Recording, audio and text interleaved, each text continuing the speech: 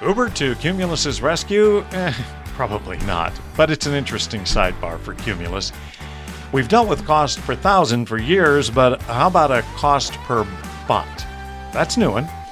And our weekly good example of bad management for Tuesday, June 15th. This is Media and Sultan.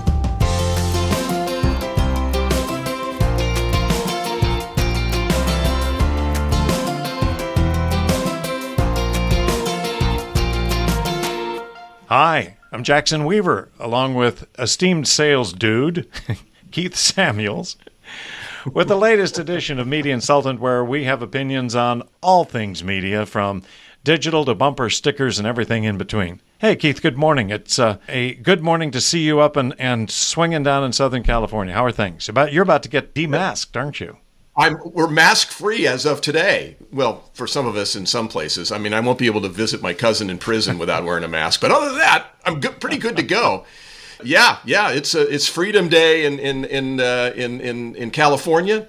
We're pretty darned excited about it. So Yep. But you know what? It's going to be interesting because particularly out on the west side of LA, there's a lot of people who still want a double mask. Yeah. Just in case. I still see people outside walking down the middle of the street with the mask on, and I'm going, gee, okay. Well, whatever keeps them happy and whatever keeps them alive, it doesn't matter to me. You know, we've outlasted the lockdowns, Jackson. I mean, we started under lockdown and we're coming out of it together. That's it. That's the team spirit. Exactly. We've been sequestered and we're doing fine. Well, okay. So this is one of these strange deals where Cumulus puts together a deal to sell Uber car top ads with Ad Omni. Now these are digital screens, right? Digital screens on the top of Ubers, and Cumulus has gotten the rights to sell what? Local ads? Explain a little bit what you know about this deal. Well, Ad Omni has the deal with Uber. It started out primarily as Uber Eats, but now I think it's extended beyond that. It's they are now the sales organization and the trafficking organization and the fulfillment organization that's operating something called Uber OOH, which is Uber Out of Home. And that is a network of car top monitors, signage on digital signs on top of cars. And you think, oh my God, there's like billions of those guys around. I mean, there's got to be thousands, right? Well, here's the deal. If you go to the Uber OOH website, powered by Ad Omni, which is a small outdoor advertising sales company out of Las Vegas, and you look at their website, and they have 200 to 400 participating vehicles per market. 200 to 400. Now, in LA alone, there's over 10 million vehicles in LA and Orange County on the road every day, okay? So out of that, there's 400 of them with a sign on top that you can buy an ad on, okay? An 8-second ad, okay? And you can go in rotation. In any case, so I'm reading this press release from Dave Milner and the guy that runs Ad Omni and thinking, wow, this is quite the deal. Well, it turns out that Cumulus has the rights to sell local advertisers only, and only in markets where Cumulus has stations. Now, you think, oh, well, that's got to be a lot of markets because Uber's everywhere. But not in this case, okay? In this example of Uber car top advertising, they are in Atlanta, Dallas, Boston, LA, New York, and Phoenix. Now, Cumulus doesn't have any stations in Phoenix. The nearest stations are in Tucson, and that doesn't count. Or they count in Tucson, but they just don't count for Phoenix. But they do have stations in Atlanta, Dallas, Boston, LA, and New York. So 5 markets, they can sell these 200 to 400 signs and sell ads on those. It sounds great. It's like we're linked with Uber. No, they're linked with Ad Omni, and they're linked on a very limited basis for a very small portion of what Ad Omni's dealing with in terms of their outdoor and advertising and billboards and all that.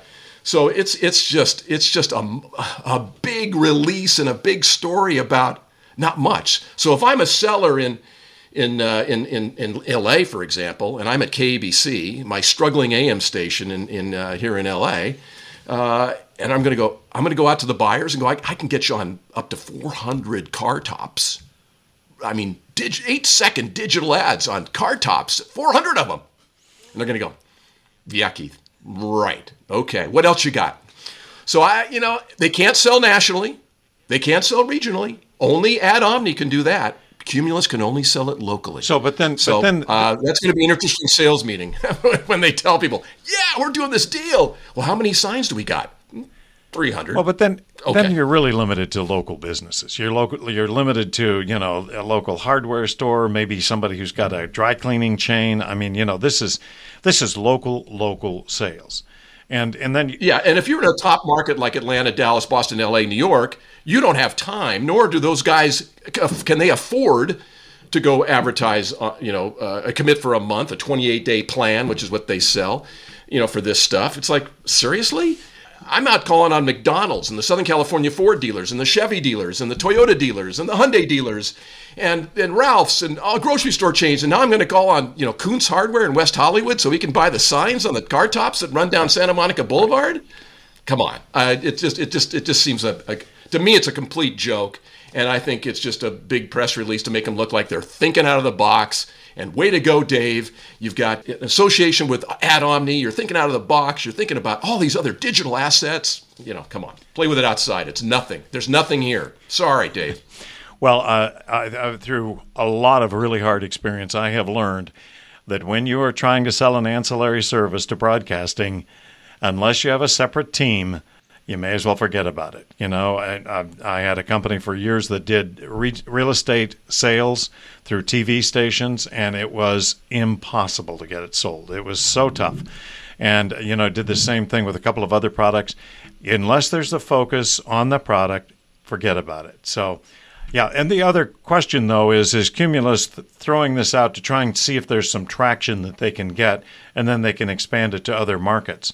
Or do you just see this as noise? Yeah, well, I see it as the only way you can see this is that, hey, we did a great job on this car top stuff in our 5 markets, and now they're going to have Chicago later this year. I think third quarter they're going to add Chicago. So now that's a big Cumulus cluster, and my friend Marv Nyron runs that cluster, and Marv will have 200 to 400 car tops to sell in addition to all the other stuff he's got that he's not selling enough of for a high enough price. So let's throw on car tops. But the play for this is that maybe if they do a great job, that they'll become, like the national sales force for Ad Omni. Ad Omni's got 8 salespeople across the country. Okay, I think 2 or 3 in New York, and they've got 1 in LA, 1 in Minneapolis, 1 in Dallas, 1 in Atlanta. So they're scattered pretty thin. Right. Right. So this could be where Cumulus, hey, we got our toe in the door.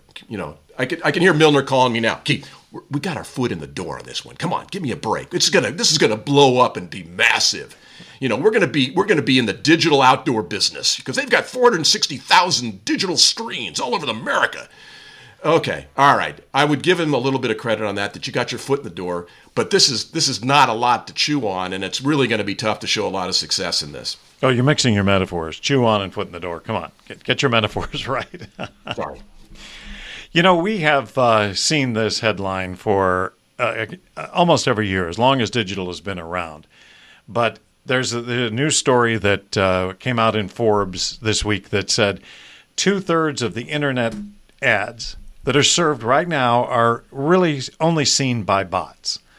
And, people like Bob Hoffman's call this the biggest fraud in the ad business. And these ads are banner ads and social media and video and all of that sort of thing that's supposedly all seen by bots. But this really isn't new information. Advertisers have known for years there was a great waste in their digital media, but they still keep buying it. They don't seem to care. What do you think? Why would they not care that 2/3 of their advertising is being wasted? Well, because it's the cool thing. We got to be in digital. We've got to do video in digital. We've got to do our content marketing. We've got to do brand storytelling. We've got to be out there in all these digital channels all the time. And it's like, yeah, but no one's watching it. No one's seeing it. No one now wants to see it.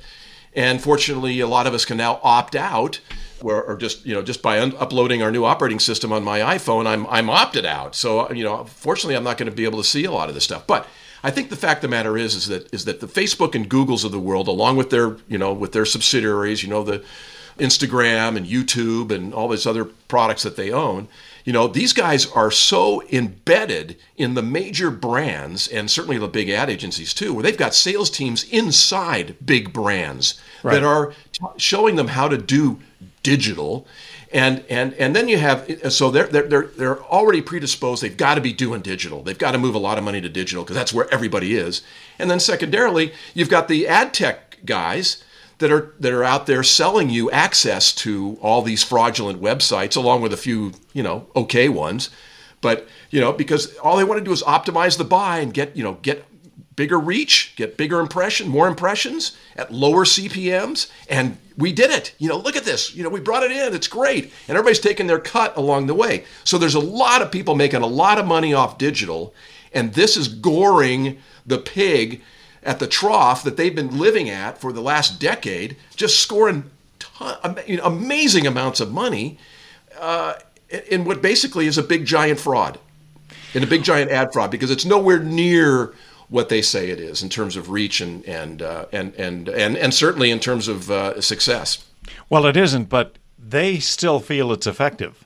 And they would point, I think advertisers would point to the wastage on other ad platforms, which we've always acknowledged there, people walking away to raid the refrigerator during a commercial or button punching on radio or turning the page or not even opening the page in newspaper. So I guess my takeaway on this is if you sell against digital, don't get into that argument because nobody's listening. The advertisers think it's effective. They think it's cool. They think it's sexy. And you're not going to talk them out of it. And you're going to look like you're whining, which we do quite a bit here on Media Insultant.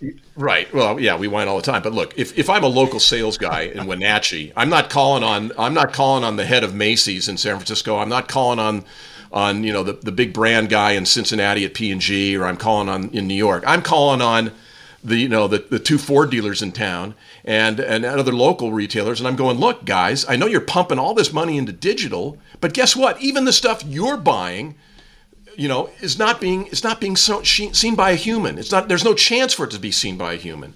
And a video, even if it was seen by a human, a view counts if it's visible for 1/10 of a second on my screen. That counts.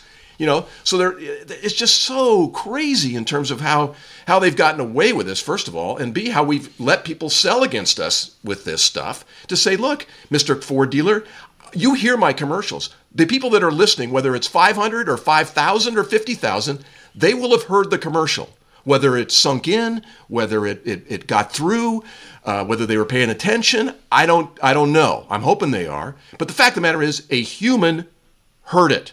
Okay? Now, you can't say that about how many people saw your Facebook ad.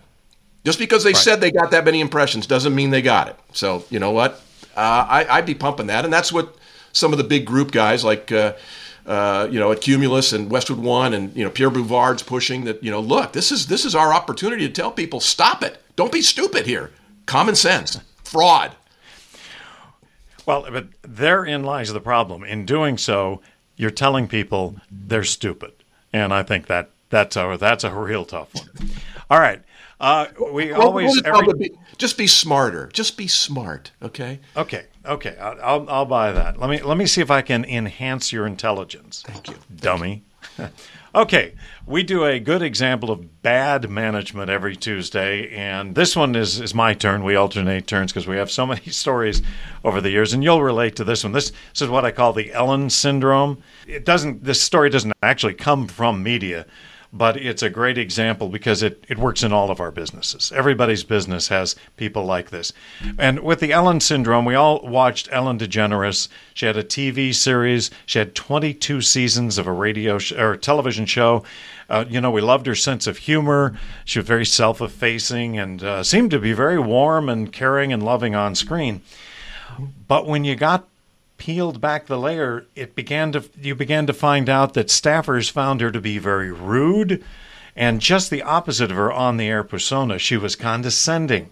She was bitchy. And this is unbelievable. She instructed people never to look her in the eye. So this is totally contrary to her public image. Thank you for looking me in the eye there, Keith. So the manager I'm talking about was one of these guys. He was posting videos on Facebook and on LinkedIn about how to encourage people, how to build team cohesion, how to work on goals and, stand in there and walk side by side. And as a result, that was his persona. But anytime anything happened, anytime anything hit the fan, he'd start screaming. He'd start slamming phones down and throwing things and yelling at people he was going to fire them and humiliating them. So he was opposite of his persona. And, of course, the results, pretty predictable. Lots of turnover, always a crisis going on, always a train wreck. Have you ever had a manager like that, Keith? Yes, I have. Yeah. Fortunately, not very often, right. But probably only one in the end. Yeah, and I was scarred for life. Well, the truth is, if you want to be a screamer, that is one way to manage.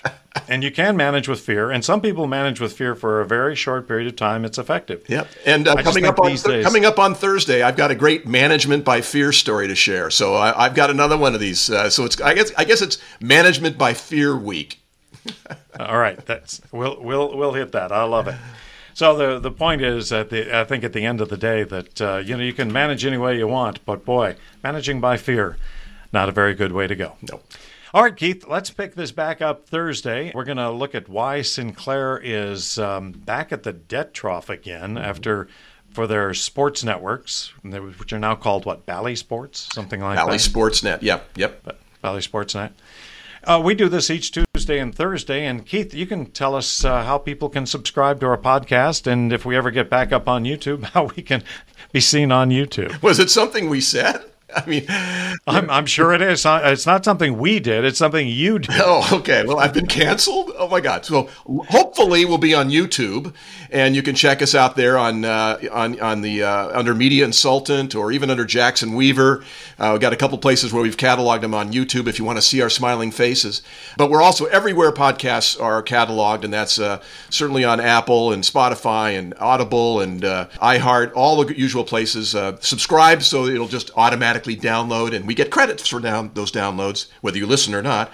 But we're don't tell them we're that. fraud free here, and so be sure to give us a listen. And hey, this is appointment podcasting right every week, so make sure you check us out every Tuesday and Thursday mornings. Hey, thanks, Keith. I'll see you on Thursday. See you then.